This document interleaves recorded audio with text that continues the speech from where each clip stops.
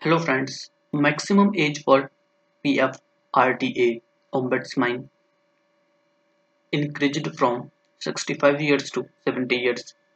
A Gazette notification dated March 27, 2023 states that the Pension Fund Regulatory and Development Authority PFRDA has amended that rule by changing the upper age limit for Lokpal to 70 years.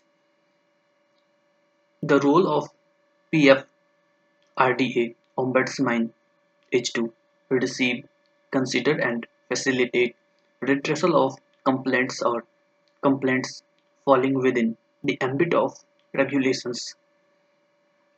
As per PFRDA, redressal of subscriber complaints regulations 2015, the upper age limit was 65 years.